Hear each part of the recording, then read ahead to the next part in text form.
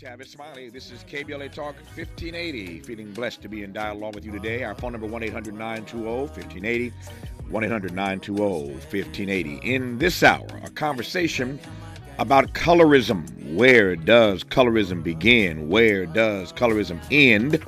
And what exactly are the pretty privileges for dark-skinned peoples? Dr. Sarah L. Webb joins us in this hour for a conversation about the role of colorism, featurism, and texturism in the African-American community. I'm delighted to have Dr. Sarah L. Webb on for the hour. Dr. Webb, how are you today? I'm doing excellent, Tavis. I'm happy to be here. I'm delighted to have you here, and I'm glad we got an hour. There's a whole lot to talk about on this subject matter for the next hour, and we're gonna get right at it. Let me start with this: the effects of racism are undoubtedly conspicuous, but colorism seems to, how about I put this? It seems to live among us a bit more insidiously. Let me start by asking why you think that is. I think part of the reason that colorism is the lesser known is because of the vocabulary that we tend to use. So when we say things like a person's skin color, right, or I don't see color, or don't judge people based on their color, a lot of people are using that as a synonym or a euphemism for race and not taking it literally. And so there's this misunderstanding that when we talk about race, that can come in many different skin tones. But also, it's hard to talk about what we don't measure. And so in the United States, in this country, and a lot of other countries, we take information about racial identities, about ethnic identities on the census, on job application forms, on doctor's forms, and school forms, right? We collect information about people's racial identities and ethnic identities. But there's not as much of a attention to differences within those social categories and within those groups. And so skin tone is one of those things that flies under the radar, partly because we don't have metrics or practices in place for tracking it or measuring it or keeping up with it. Mm-hmm. Two things on vocabulary, since you used the word vocabulary. In a moment, I'm going to ask you, for the sake of our audience being on the same page and making sure we don't leave anybody behind in this conversation, you're going to define colorism, featurism, texturism, and we'll jump from there. Before we get to those terms and get those definitions, you mentioned, speaking of vocabulary, people often say, I don't see color. This issue was raised on this program. What's today? Wednesday. We raised this issue on Monday. Monday was the King holiday.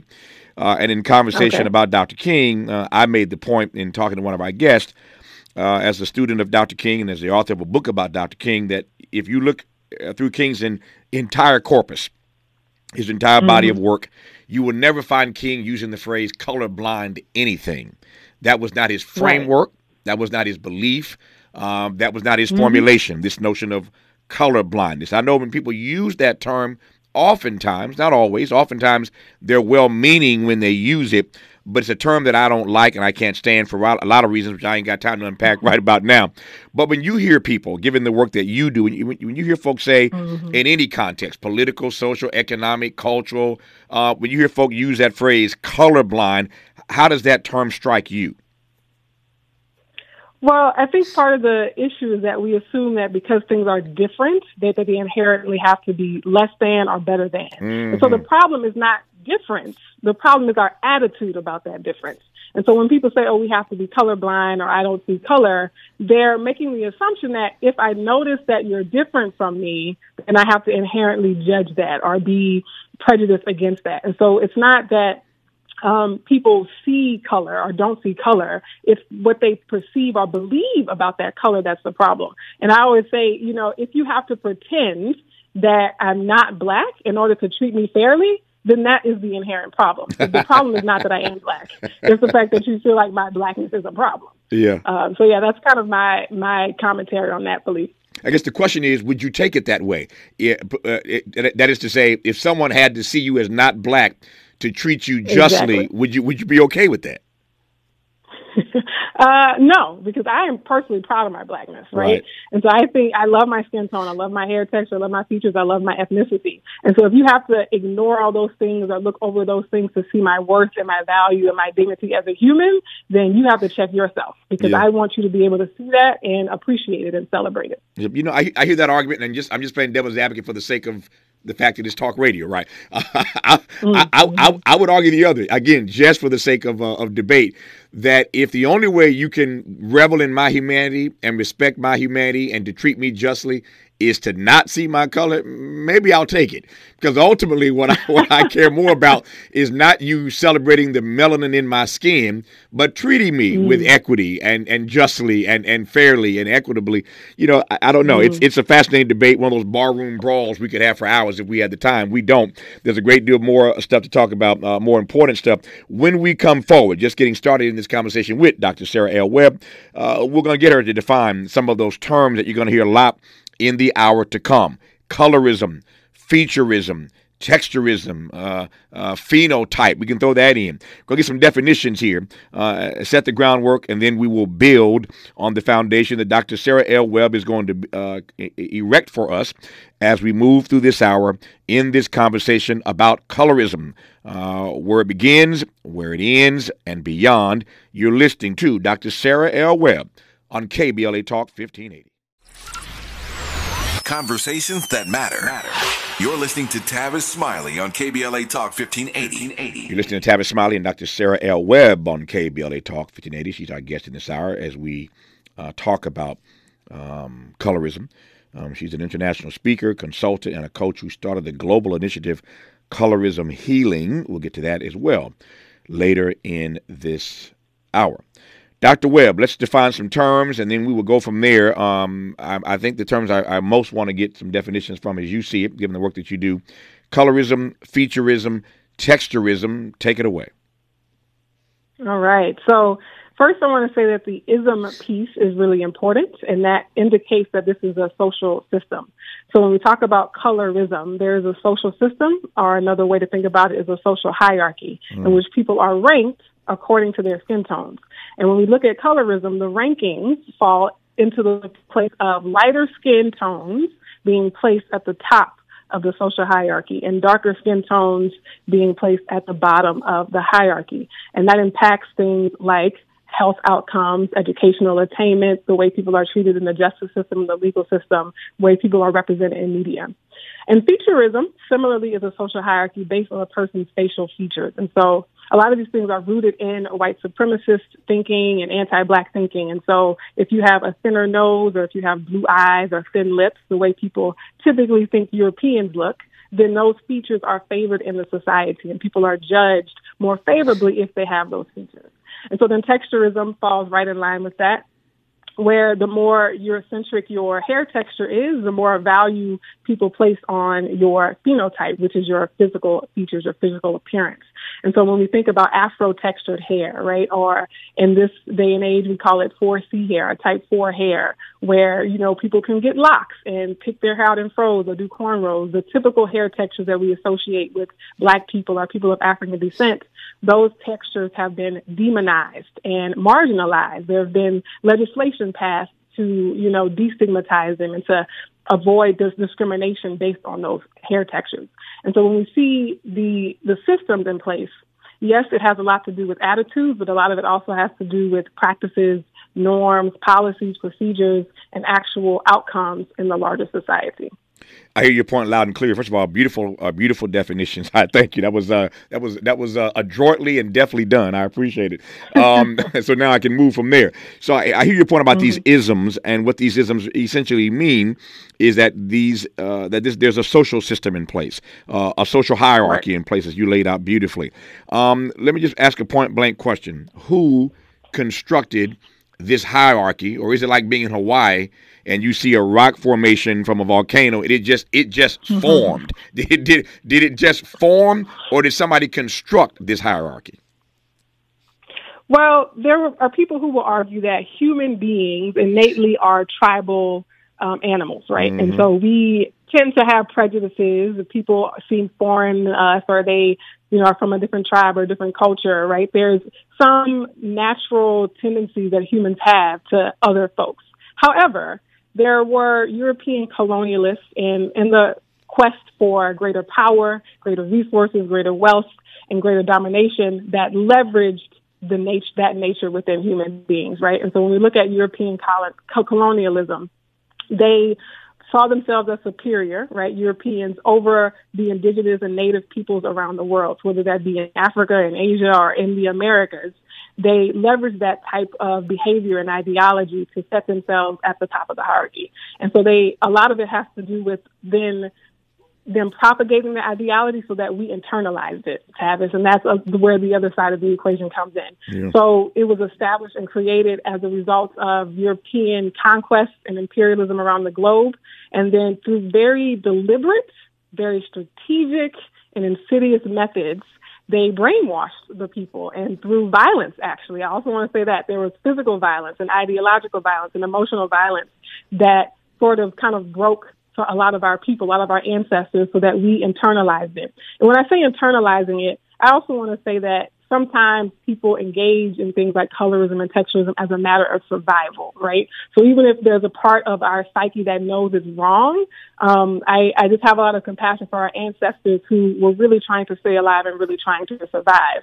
But I say, fortunately, we are not in the same place that they were, and so we are more equipped now than ever to break free from these systems. Oh, it's getting rich now. It's getting rich. I got a whole bunch of questions based on what you just laid out. Let me ask. Let me ask this for starters, and I'll circle back. When you say survival, speaking of unpacking terms, are you talking about passing? Mm-hmm. So passing was one form of survival, right? But also, you have the practice of, in different cultures, right? African-American cultures, but also Black cultures in Central and South America that said, I want my children to have better opportunities. So let me straighten their hair, right? Or let me, try to lighten their skin either through intermarrying or skin bleaching creams, right?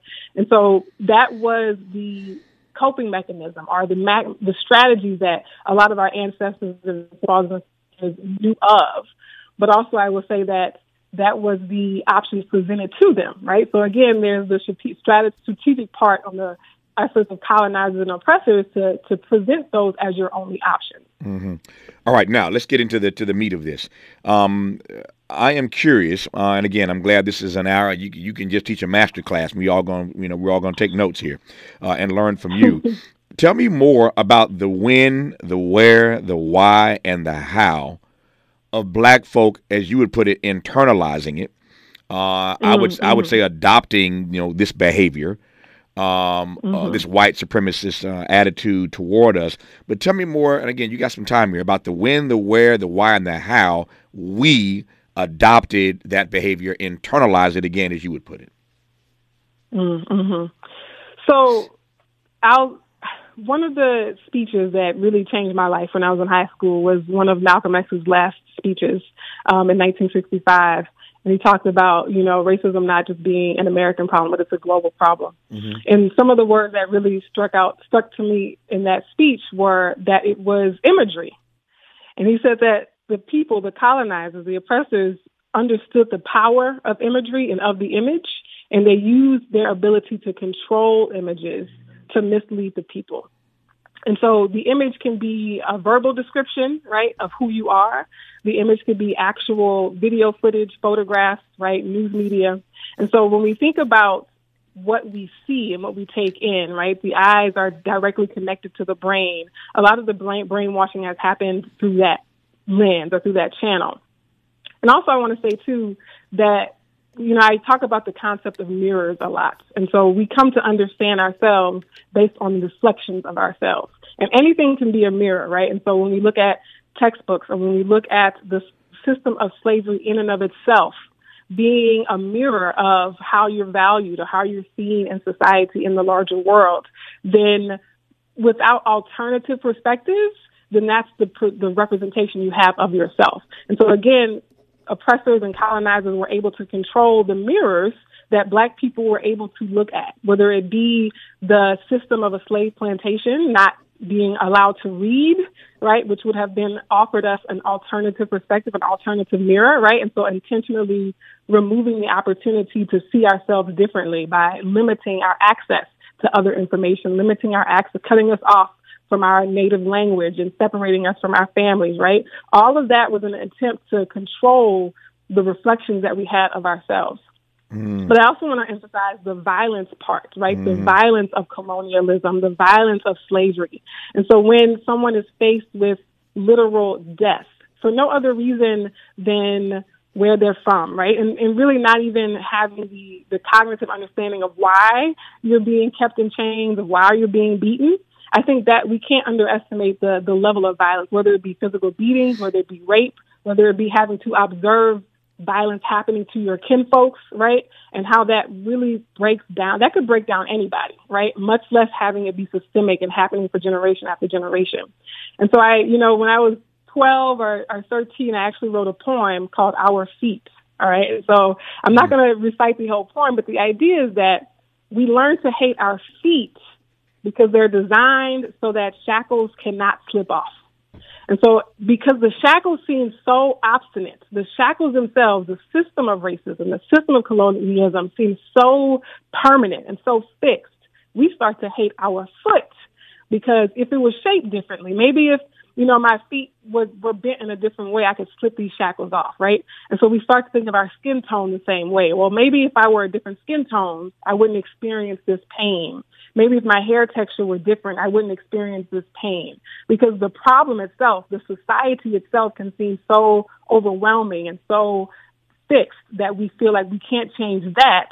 But maybe I do have control over the way I speak, right? Or maybe I do have control over the way I dress or do my hair or do my makeup.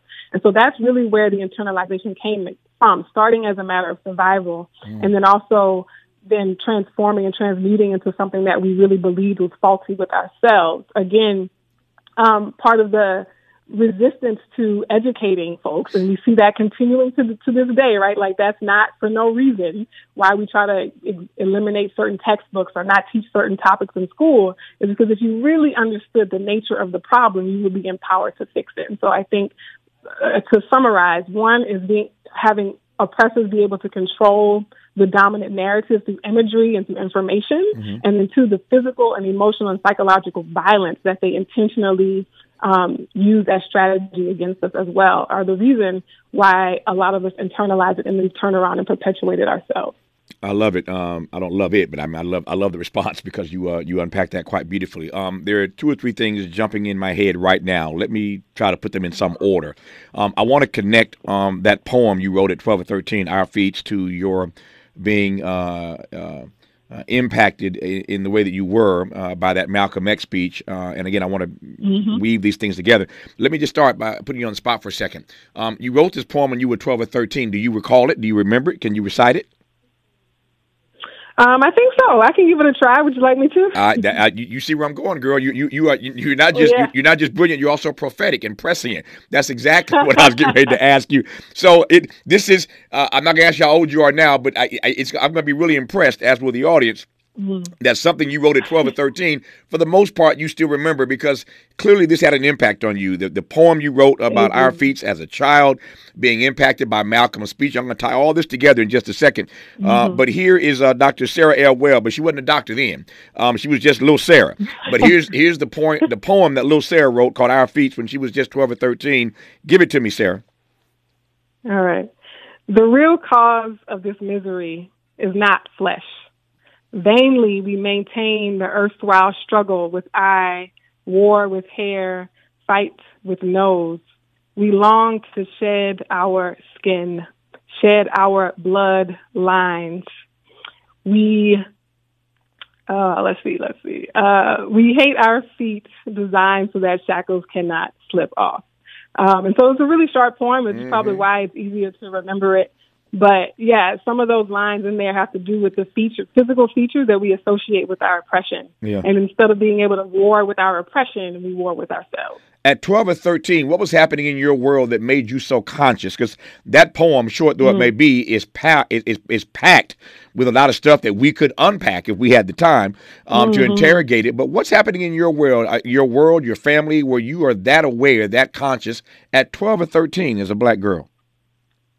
Yeah, so it goes back to that idea of mirrors, right? And so I was blessed to have access to alternative mirrors that were not being featured in the mainstream. And unfortunately, so many black girls, black kids, black boys, black people don't have alternative mirrors that affirm who they are.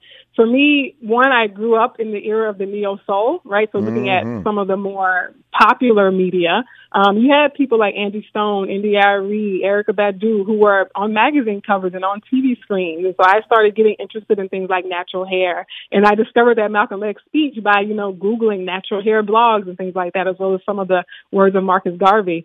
Also, for me, fortunately, I had a mom who went natural before the natural hair movement, right? Mm-hmm. And she used to always tell us stories of how proud she was to be sporting an afro when she was in high school, right? And she told us about people like Angela Davis and the Black Panther Party and things like that. And we always watched the movies. We watched the Roots series when it came out. And so I was just blessed to grow up in an immediate household and also in a cultural era where people were going natural and people, were kind of affirming Blackness. And so for me, I also had a naturally curious mind, right? So like when I was younger, looking up speeches by Malcolm X and just really being touched. And I don't know if it's nature or nurture. It's probably a little bit of both, to be honest, Tavis. That I liked to read and I liked to question. And I think I liked to, I always had a social justice mindset. And so when I looked at my history before, wanting long straight hair, I when I was a little girl, I remember, once praying for long straight hair that fell down my back. And so I'm thankful and I feel blessed that I was able to see and be exposed to alternative perceptions and perspectives of who I am in my natural Blackness. When we come forward, I'm going to come right back to Malcolm X. We have a radio, yay. We have a radio play here that we're going to be doing on February 28th. It's called The Return, and it features yours truly in conversation 50 years later with Martin and Malcolm about contemporary issues that will be premiering on this station on February 28th, as folk know. But I'm fascinated by your fascination even as a child with Malcolm X. I want to come right back to that part of the story as we advance this conversation about colorism with Dr. Sarah L. Webb. You're listening to her right now on KBLA Talk 1580. African Americans, or so-called Negro. One of the reasons that it is bad for us to continue to just refer to ourselves as so-called Negro, that's negative. When we say so-called Negro, that's pointing out what we aren't, but it isn't telling us what we are. We are African, and we happen to be in America. We're not American. We are people who formerly were Africans who were kidnapped and brought to America.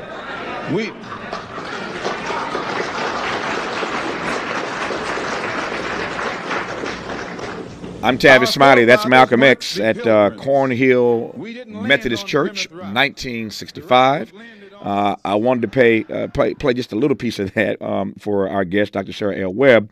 In case you've just tuned in, we were talking earlier before news, traffic, and sports about her, the impact that one Malcolm X had on her when she was just a youngster.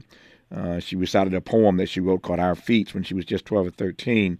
And given the work that she does around the issue of colorism and featurism and texturism, which we'll get back to here in just a moment, not surprised on the one hand, but always fascinated by people's backstories and the ways in which they are influenced by certain people. Most of you know that the greatest influence on my life has been Dr. King. We talked about that this week.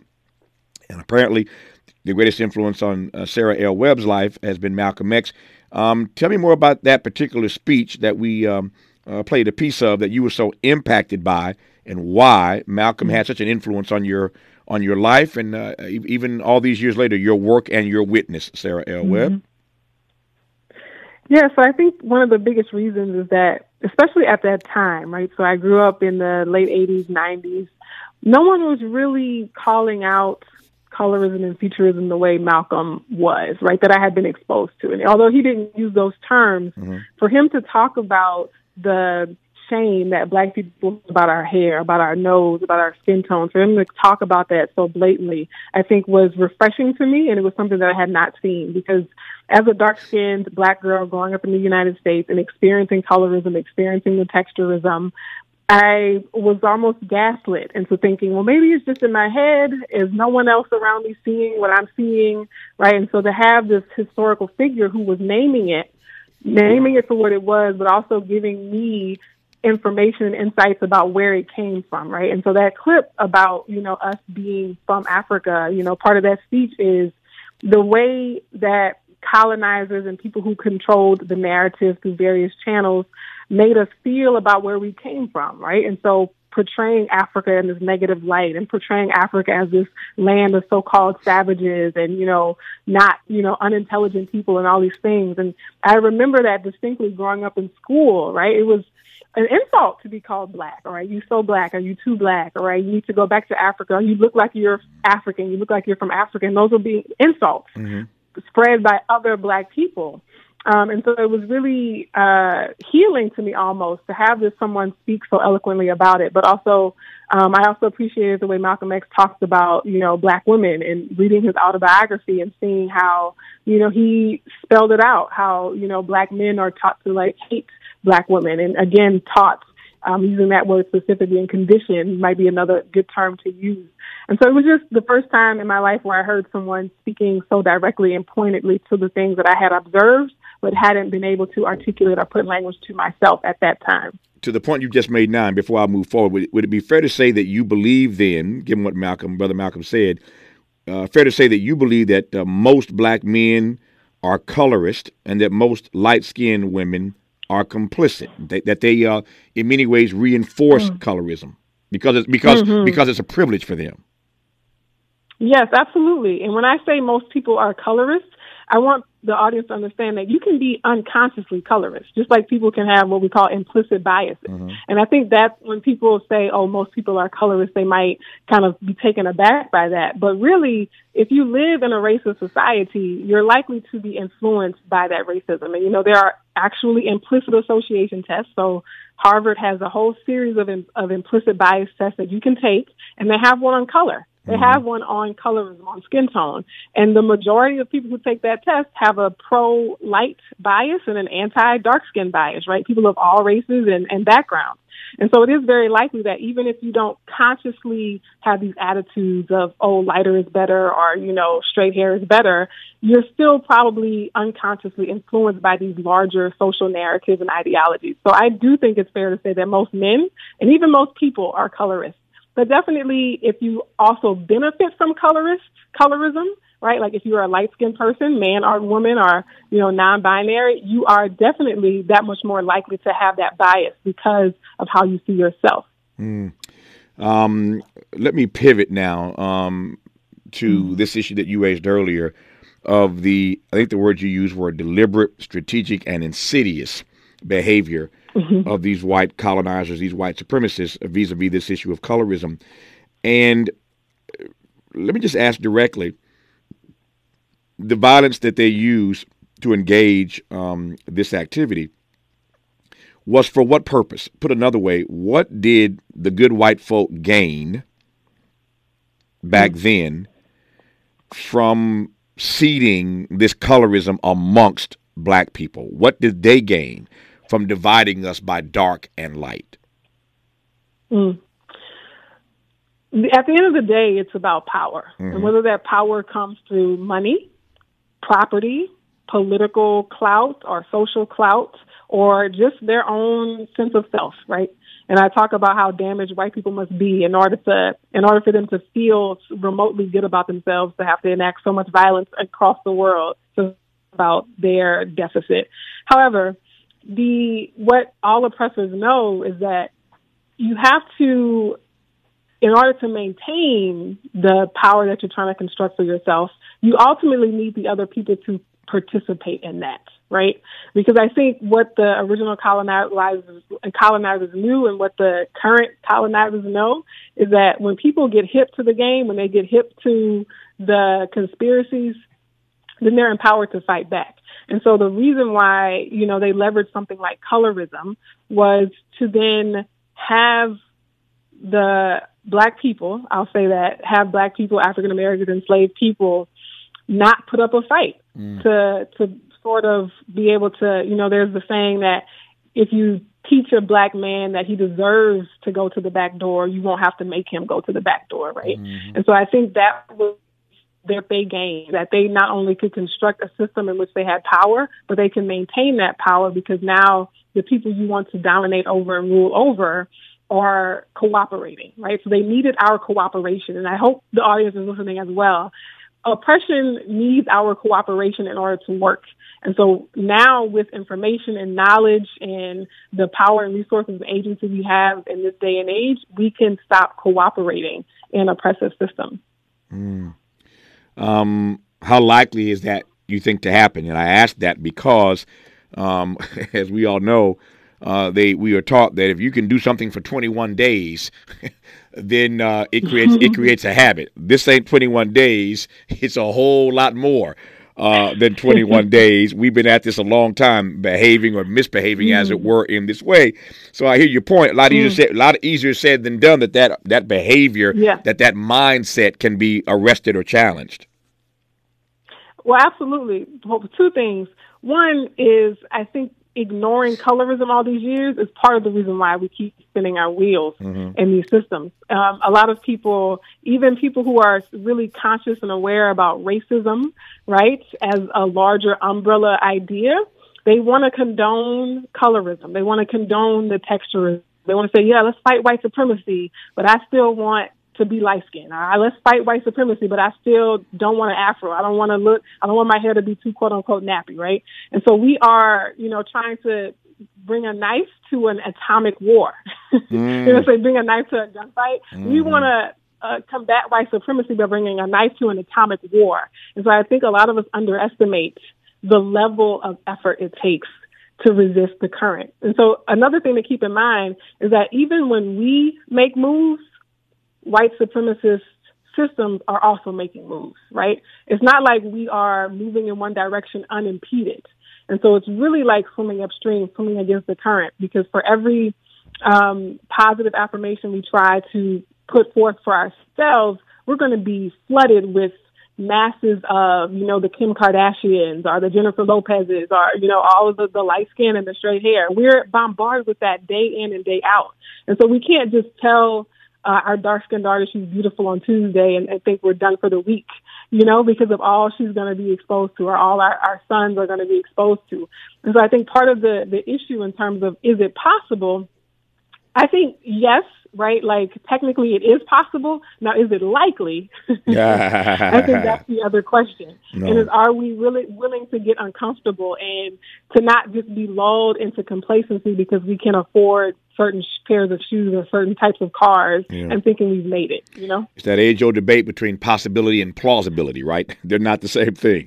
I digress. More with Dr. Sarah L. Webb talking about colorism when we come forward on KBLA Talk 1580. I'm Tavis Smiley. This is KBLA Talk 1580. Our phone number, 1-800-920-1580. Our guest in this hour is Dr. Sarah L. Webb talking about colorism. That song is called Cloud 9 from Donnie.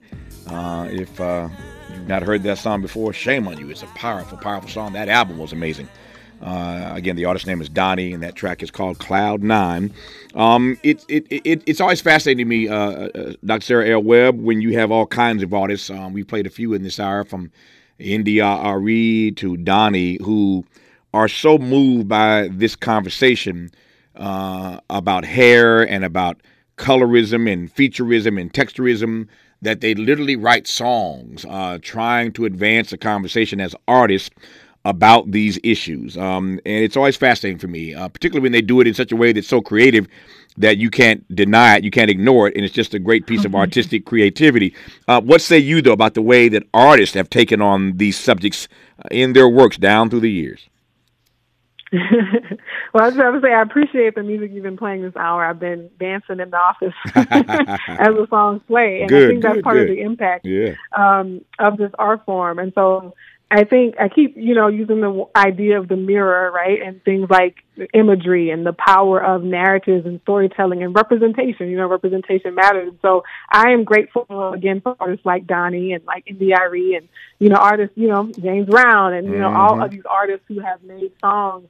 You think about Roberta Flack and Donny Hathaway and that song "Be Real Black for Me," And I think that throughout our history as Black people, artists have played a very pivotal role in filling that gap of representation and filling that gap of the imagery, right? Especially when their image aligns with their message, right? And so they're not just saying, be proud of your Blackness, but they're like, being an embodied example of that, right? So, which is why I think someone like Donnie and NDRE in particular are such powerful examples of that. And I think because of their reach, they're going to reach a lot more people than even me. As someone who advocates and talks about colorism every day, there are just going to be masses of people who will not hear my words as opposed to a song that plays on the radio. And so I think that they have been very powerful and instrumental in going in the past, and hopefully they continue going forward. When we come forward, speaking of going forward, I take the cue. Thank you, sir. Thank you, ma'am. I take the cue. When we come forward, I want to offer as our exit question. We talked about light-skinned folk earlier. And the fact that Dr. Webb believes that most of us are colorists, all of us are colorists at some level, but there are some light-skinned folk who benefit from the privilege of colorism. The flip side of that is dark-skinned people, and I'm wondering whether or not there are any privileges, pretty or otherwise, that dark-skinned people get in this dynamic. We'll close with that and maybe one or two other things. When we come forward in our remaining moments with Dr. Sarah L. Webb on KBLA Talk 1580. Your assumptions and expanding your inventory of ideas. Let's get back to Tavis Smiley on KBLA Talk 1580. Let's get back to Dr. Sarah L. Webb on KBLA Talk 1580. Just 3 minutes left in this conversation. I've enjoyed this hour immensely, learned a great deal. But just a few minutes left. Let me offer this as the exit question. Colorism, featurism, texturism, phenotype. Are there any privileges for the dark-skinned people, Dr. Webb? So definitely dark-skinned people can have privilege. One of them is gender privilege, right? And so when we think about the differences in how a dark-skinned man navigates, American society compared to a dark-skinned woman, there's going to be a level of privilege because of things like sexism and patriarchy. But also something like featurism and texturism, there are a lot of darker-skinned people who have what we might consider pretty privilege. And so even though they are dark-skinned, people say, oh, well, you're the cute dark-skinned girl, right? So you're passable, right? And so it's, just as shameful, but still it allows them to navigate these systems in a way that, other girls or other men who have a kinkier hair texture or have broader noses and fuller lips might not. I think another one might be size privilege, right? Even myself as a dark-skinned woman, I'm a skinny dark-skinned woman. And so I don't experience the same level of ostracization or, stigmatization as someone who has my skin tone, but is also in a larger body or whose skin tone might be a few shades even darker than mine. So we all have to be honest and interrogate where we fall in these larger systems of oppression. Quick exit question here. Are there two or three things that come to mind? I got one on my mind right now, but are there two or three things that come to mind for you? You're the expert, that we say to each other commonly regarding color, that just phrases and words that we use with each other commonly intra-Black America that we ought to stop saying to each other? Mm. So you can say things, stop acting light-skinned, or saying, don't go out in the sun. I don't want to get too dark, or you don't want to get too dark, or saying, I'm glad that I got my complexion back after the summer, right? Mm-hmm. Yeah. That's a good list. that's a really good list. And I was thinking the one you got kind of already teed up. She's cute for a dark-skinned girl, stuff like that. I take your point. I take your point. Her name is Dr. Sarah L. Webb, international speaker, consultant, the coach who started the global initiative Colorism Healing, and that's what we've been trying to do in this hour, talking about colorism and featurism and texturism, trying to let the healing begin. Dr. Webb, thank you for your work and your witness. Thank you for this conversation. Good to have you on. All the best to you. Thank you. You too, Tavis. This is Tavis Smiley on KBLA Talk 1580.